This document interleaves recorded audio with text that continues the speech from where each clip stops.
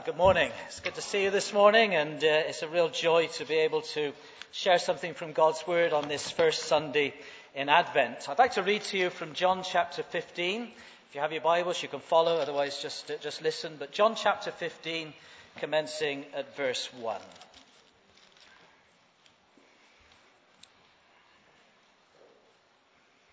Jesus said, "I am the true vine, and my Father is the gardener. He cuts off every branch in me that bears no fruit, while every branch that does bear fruit he prunes, so that it will be even more fruitful. You are already clean because of the word I have spoken to you. Remain in me, and I will remain in you. No branch can bear fruit by itself. It must remain in the vine. Neither can you bear fruit unless you remain in me. I am the vine, you are the branches. If a man remains in me and I in him, he will bear much fruit. Apart from me, you can do nothing. If anyone does not remain in me, he is like a branch that is thrown away and withers. Such branches are picked up, thrown into the fire, and burned. If you remain in me, and my words remain in you, ask whatever you wish, and it will be given you. This is to my Father's glory, that you bear much fruit, showing yourselves to be my disciples. As the Father has loved me, so have I loved you. Now remain in my love. If you obey my commands, you will remain in my love, just as I have obeyed my Father's commands and remain in his love.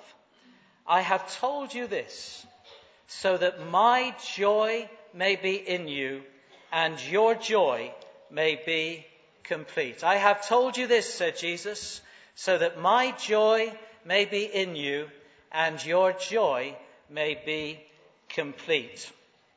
On that first Christmas night, in the fields surrounding the small town of Bethlehem, the night sky was lit up with the glory of God. And a group of shepherds who were considered to be outcast by the religious were treated to a spectacular yet terrifying angelic visitation. And the opening words of the angel to those shepherds were, "Do not be afraid. I bring you good news of great joy that shall be for all the people. Today in the town of David a Saviour has been born to you. He is Christ the Lord." Good news of great joy.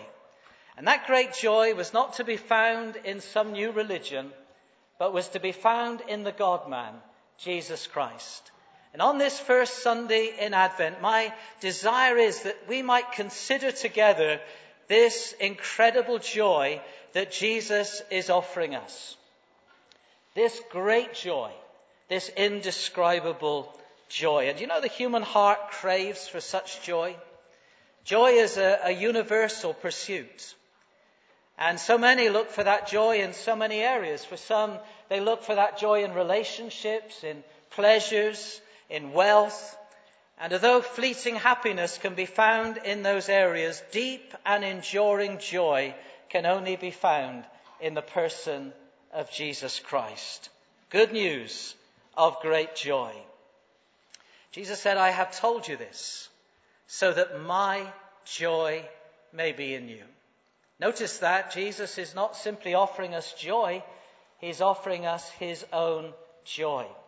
And in order for us to kind of get excited about that, and for that to really impact us, we have to recognize something about Jesus that I believe so often is overlooked. Jesus Christ was and is and always will be the most joyful person in the universe. Let me say that again. Jesus Christ was and is and always will be the most joyful being in all of the universe. I kind of guess that is so often overlooked. In all the portraits that have been painted of Jesus, obviously people guessing what his face might look like. And over the centuries, some of the most famous artists have painted images of Jesus. But I am guessing that many of them overlook the fact that Jesus was and is the most joyful person in the universe. I did a quick Google image search just a few weeks ago, a bit of spare time. I thought, type in Jesus into Google, look at the images, and I struggled to find any image, even with a faint smile on Jesus' face, let alone exuberant joy. If you walk into many kind of high churches, Catholic churches today, you will simply see a Jesus who is the man of sorrows. And of course, Isaiah prophesied that Jesus would go through incredible suffering and sorrow in order to secure and purchase our salvation. And yet, the Bible also tells us in Hebrews chapter 12 and verse 2 that it was the joy that was set before him that enabled him to endure the cross. I want to say it again. Jesus was and is and always will be the happiest person in the universe. Otherwise, that statement is not so exciting. That Jesus looks at us today and he said, I've told you this so that my joy may be in you. The writer to the Hebrews, quoting from Psalm 45, describes Jesus and he says, you have loved righteousness and hated wickedness.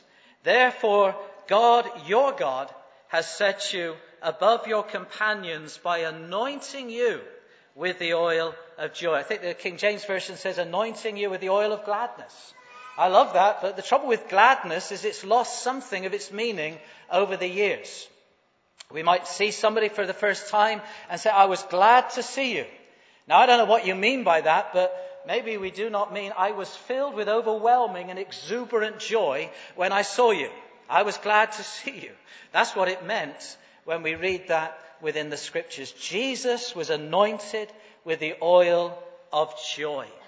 No wonder the word of God says that in the presence of the Lord is fullness of joy.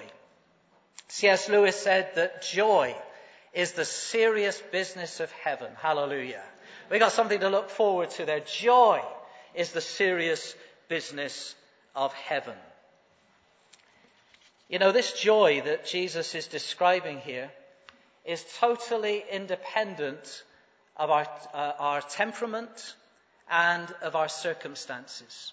Let me just briefly mention temperament. You know, we're all different, aren't we? And there are some people who have a temperament where they seem always to be cheerful. I've spoken to people who, struggle to find, as they look back over their lives, a day when they felt slightly down. Others of us, well, we know what it is to have bouts of melancholy and maybe grapple with areas of depression. Personally, that's part of my story. But I want to tell you today that the joy that Jesus is describing has nothing to do with our temperament. Because it's not our joy, it's his joy. Hallelujah. And he is the most joyful person in the universe. It has nothing to do with our circumstances. It's generally accepted that the most joyful letter that Paul ever wrote is the letter he wrote to the church at Philippi. And in that short letter that we have in our scriptures, Philippians, joy, rejoicing are mentioned something like 19 times. Paul is just bubbling up with joy as he writes this letter. He just cannot help but praise God. The joy just keeps coming to the surface of his life. But his circumstances, when he wrote that letter, was dire. He's in prison. He is restricted. He is confined. He is limited. He cannot go where he wants to go. He cannot do what he wants to do. And he is on trial, or he's awaiting trial for his life. The outcome could be either his execution or his release. He's quite confident it will be his release. If that wasn't bad enough, while he's in prison, some so-called Christians were trying to stir up trouble for him. They were kind of preaching the gospel, but they were preaching it from wrong motives, trying to make trouble for Paul. You think, Paul, that's tough. That's difficult. And yet, Paul just overflows with joy. This is what he says. He says this. He said, what does it matter? As long as Christ is being preached, I will rejoice. Yes, I will continue to rejoice. Joy just keeps bubbling to the surface of his life and overflowing in praise. In Acts chapter 5, we read that the apostles were arrested, they were threatened, and they were flogged. Painful. They were flogged and then released. And the Bible says that when they left the Sanhedrin, they left rejoicing because they had been counted worthy of suffering disgrace for the name. James, in his letter, chapter 1 and verse 2, he says, "Consider it pure joy, my brothers, when you face trials of many kinds." Are you getting the message? This joy has nothing to do with our circumstances. In a verse that Pastor Steve quoted a couple of weeks ago in 2 Corinthians 8 and verse 1 and 2, we read this, "And now, brothers, we want you to know about the grace that God has given the Macedonian churches. Out of the most severe trial, their overflowing joy and their extreme poverty welled up in rich generosity." Now, you don't normally get those phrases all together in one sentence, do you? If you were doing a word association test, I don't know if it's still done these days, and you were sitting there on the counsellor's couch or whatever, and they said, "I'm going to tell you some words, and I want you to tell me the first words that come into your mind." Severe trial. And you say, overflowing joy. I think, wait a minute, something's wrong here. Let's try another one. Extreme poverty. And you say, rich generosity. They're going to be scratching their heads. But that's what the grace of God does. You see, overflowing joy, exuberant joy, does not simply come when all the circumstances are lined up rightly within our lives. When we have good health and plenty of money in the bank and kind of one of those rare times where there doesn't seem to be too many problems in our life, then we think, now I can know joy. No. This exuberant joy that Jesus is speaking of comes even in the midst of the darkest days of our lives. I grew up in the 1960s, and, you're looking and think, surely not, but maybe you're not. Maybe that's just, I'm living in cloud cuckoo land. But one of the great heroes of the Christian faith was a guy called Richard Wurmbrand. He was a Romanian Jew, Christian minister, and he spoke out against the communist regime, saying that it was incompatible with Christianity. And he was imprisoned for 14 years, 3 of those years in solitary confinement. Just let that sink in. 3 years in solitary confinement. And he was tortured mercilessly, and they sought day after day after day to break him and to make him recant his Christian faith. He lived actually to a ripe old age when eventually he was released. His supporters bribed the authorities to let him go, and he lived into a ripe old age, still carrying the scars on his body of the terrible torture that he went through. Wrote his autobiography, Tortured for Christ. And in that autobiography, this is what he writes.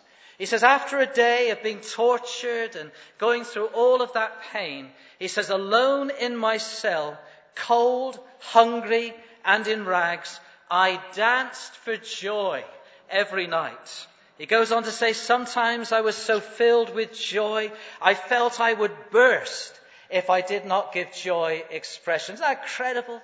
The joy that Jesus offers us today is not a joy that is dictated to by circumstances. Hallelujah. Even in the cell that Richard Wurmbrand was in, the joy of God filled his heart. He wasn't saying, I ought to rejoice. It's painful, through gritted teeth I will rejoice. No, he was saying the joy of Jesus just welled up within my heart, and I felt I would burst if I did not give joy expression. Friends, today we have to ask ourselves the question, of course, if we're going to interpret the scriptures properly. Jesus said, I have told you these things so that my joy may be in you and your joy would be complete. And surely the question we have to ask today is, what had Jesus told them? What is this key to this incredible joy that Jesus is speaking of?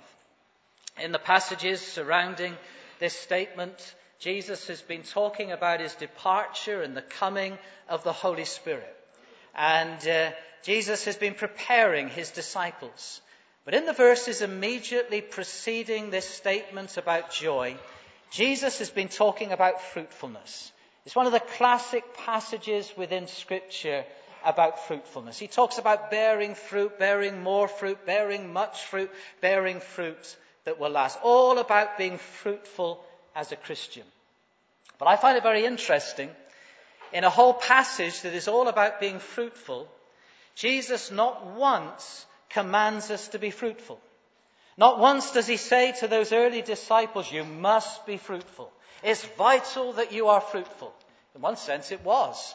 I mean, they were the first generation of believers. You know, if they weren't fruitful, where would the church be? If they had not managed to see people come to Christ, where would the church be? But not once does Jesus say, whatever you do, be fruitful, be fruitful. He just has one repeated command, remain in me, remain in me. You must remain in me. As the branch remains in the vine, so you must remain in me. You see, fruitfulness is not something that we strain and struggle to try and produce. Fruitfulness is a natural byproduct of something else, and that is remaining in Christ. Jesus was looking at those early disciples, and he said, our relationship must be your highest priority. Our relationship must be your highest priority in the midst of busyness, in the midst of all of the activity that you're going to be involved in, with all the responsibility. Our relationship, fellowship with Jesus, fellowship, communion with Jesus must be their highest priority. He was saying to them, without me you can do nothing. You know, your very fruitfulness depends upon that connection with me and maintaining that connection with me. Jesus was saying, I want you to draw your very vitality, your very strength from your relationship with me. Friends, it's so easy to make the Christian life about something else. Jesus must be central. He must be central. And everything else must be secondary compared to our relationship with Jesus Christ. Jesus had been telling them, remain in me. The Apostle Peter, in his first letter, writing to what would be second generation Christians, those who had never met Jesus physically, he says, though you have not seen him, you love him. And even though you do not see him now, you believe in him and are filled with an indescribable and glorious joy. What is Peter saying? Peter is saying that actually that indescribable joy flows from your relationship with Jesus Christ. Remain in me, love him, trust him, and out of that relationship comes this incredible joy. I think one of the great challenges for some of us who've been Christians maybe for many years, the danger is that we lose our passion for Jesus Christ. We lose our excitement about Jesus. Because many years ago we were excited when we came to Jesus, but the years have now passed. And our familiarity with Jesus can rob us of that sense of wonder and awe. When I read through Paul's letters, the Apostle Paul's letters in the New Testament, I get the distinct impression that when he mentions the name of Jesus, his heart skips a beat. His letters are full of incredible doctrine and theology. But somehow it seems that through his letters he keeps getting overcome with his passion for Jesus. He keeps bursting out into praise. In Philippians chapter 1 and those early verses, he says, for to me to live is Christ. What was he saying? He said, my whole life revolves around Jesus. Jesus is my reason for living. A little later on in that joyful letter in chapter 3, he describes his relationship with Jesus, and he talks about the surpassing greatness of knowing Christ Jesus, his Lord. And yet a few verses later, there's a cry that comes out of his heart. I want to know Christ, the power of his resurrection, the fellowship of sharing with him in his sufferings, becoming like him in his death, and so somehow attaining to the resurrection from the dead. He wants to know Christ. You say, Paul, I thought you knew him. But Paul would say there is so much more to know of Jesus Christ. I first encountered Jesus as a small child when my Sunday school teacher told the stories of Jesus using the flannel graph. Now, I realize that there are people younger than me here, people who've grown up with iPads and iPhones and all the visual stuff, computers. The flannel graph was wonderful. It was a big piece of fuzzy felt, and the teacher would get, cut out figures of Jesus from fuzzy felt. And I've lost the younger generation right now. The older ones are just filled with a lovely sense of nostalgia, if you were around when I was a child in Sunday school. And they would tell the stories of Jesus. My first image of Jesus was a fuzzy felt cut-out shape of Jesus. It was riveting. But I'm so grateful today that my understanding of Jesus has grown since then. And I'm grateful today that there came a time in my life when I encountered Jesus personally. He became my Lord and Savior. But I'm also grateful today that over many, many years, over those decades, Jesus has been expanded in my vision. I realize that something more of Jesus is being revealed to me day after day as I read the scriptures, as the Holy Spirit illuminates the Word of God. The Apostle Peter, right at the end of his second letter, he exhorts us to grow in the grace and in the knowledge of our Lord Jesus Christ, our Savior Jesus. God's plan for our lives is this, that after encountering Jesus, our love, our understanding, our vision of Jesus is ever expanding until that moment when we see him face to face and we are instantly fully transformed into his likeness. But friends, we don't just kind of look forward to that day. I want to suggest to you this morning that there is so much more of Jesus to grasp. One day we will gaze upon his incredible face. One day, as we step from time into eternity, we will see the face of Jesus that will be the most stunning sight that we have ever seen. There are some incredible sights to see in this world, whether it be the Grand Canyon, the Victoria Falls, those majestic mountain scenes in Canada or Switzerland, the Northern Lights, or maybe it's some of those images that have come from the Hubble Space Telescope of the myriads of stars and galaxies. But I want to tell you the most stunning sight that we will ever see is the face of Jesus Christ. His resplendent majesty. His captivating and indescribable beauty.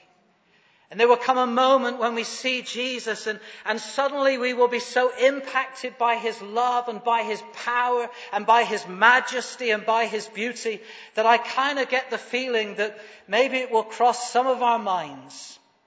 If only I had caught a greater glimpse of Jesus while I was on earth facing some of those challenges and some of those trials. And I guess that was something of what was in Paul's mind when in Ephesians chapter 3 he prays for the church that by the Spirit of God, that God would give us the power to grasp how wide and long and high and deep is the love of Christ, and to know that love that surpasses knowledge. Paul was saying as he was praying, God, I don't want the church to wait until heaven to see how much you love them. I don't want the church to wait until they step from time into eternity.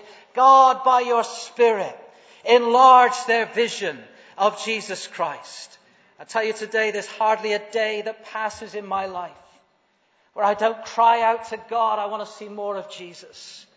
Because I realize that's the greatest need I have today, to see Jesus Christ as he really is, to behold his glory. The Apostle Paul, writing to the Corinthians in chapter 2 Corinthians chapter 4, verse 6, he talks about that wonderful experience. He says, the God who says, let light shine out of darkness, has caused his light to shine in our hearts, to give us the revelation of the glory of God in the face of Christ.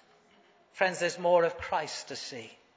As we read the scriptures and allow the Holy Spirit to illuminate the Word of God and to present Christ to us, friends, today I believe until the day we die, we can be those like Paul. The very mention of his name causes our hearts to skip a beat. And finally this morning, I want to suggest to you that we have an obligation to embrace every bit of joy that Jesus is offering us. John Piper, great Christian teacher, preacher, he said this. He said, talking about the greatest command, he said this. He said, "What do you think is the most repeated command in the Bible? It is not any of the prohibitions about sex or money or power. The most repeated command in the Bible will probably surprise you. Be happy." God tells us more than anything else, in different ways, to praise the Lord, do not be afraid, rejoice and give thanks. All of which are commands in essence to be happy. He goes on to say, let that sink in. More than anything else, God commands us to be happy. Now I say that as somebody, as I said, who's grappled with levels of depression most of my life. But I realize the challenge of the Word of God, that there is a joy. And praise God, I've discovered it and I want to know more of it, that can be found in the person of Jesus Christ. And for the sake of Christ's glory, and for the sake of those who as yet have not found Christ, we have an obligation to pursue greater levels of that joy that Jesus is offering us. And I close this morning just as I was considering the fact of Advent. That's strange, that pen fell off this morning in the first service. As I was thinking of Advent, I came across a little book by John Piper, Good News of Great Joy. I haven't copied my sermon from there, I've got to say. I only read the introduction yesterday.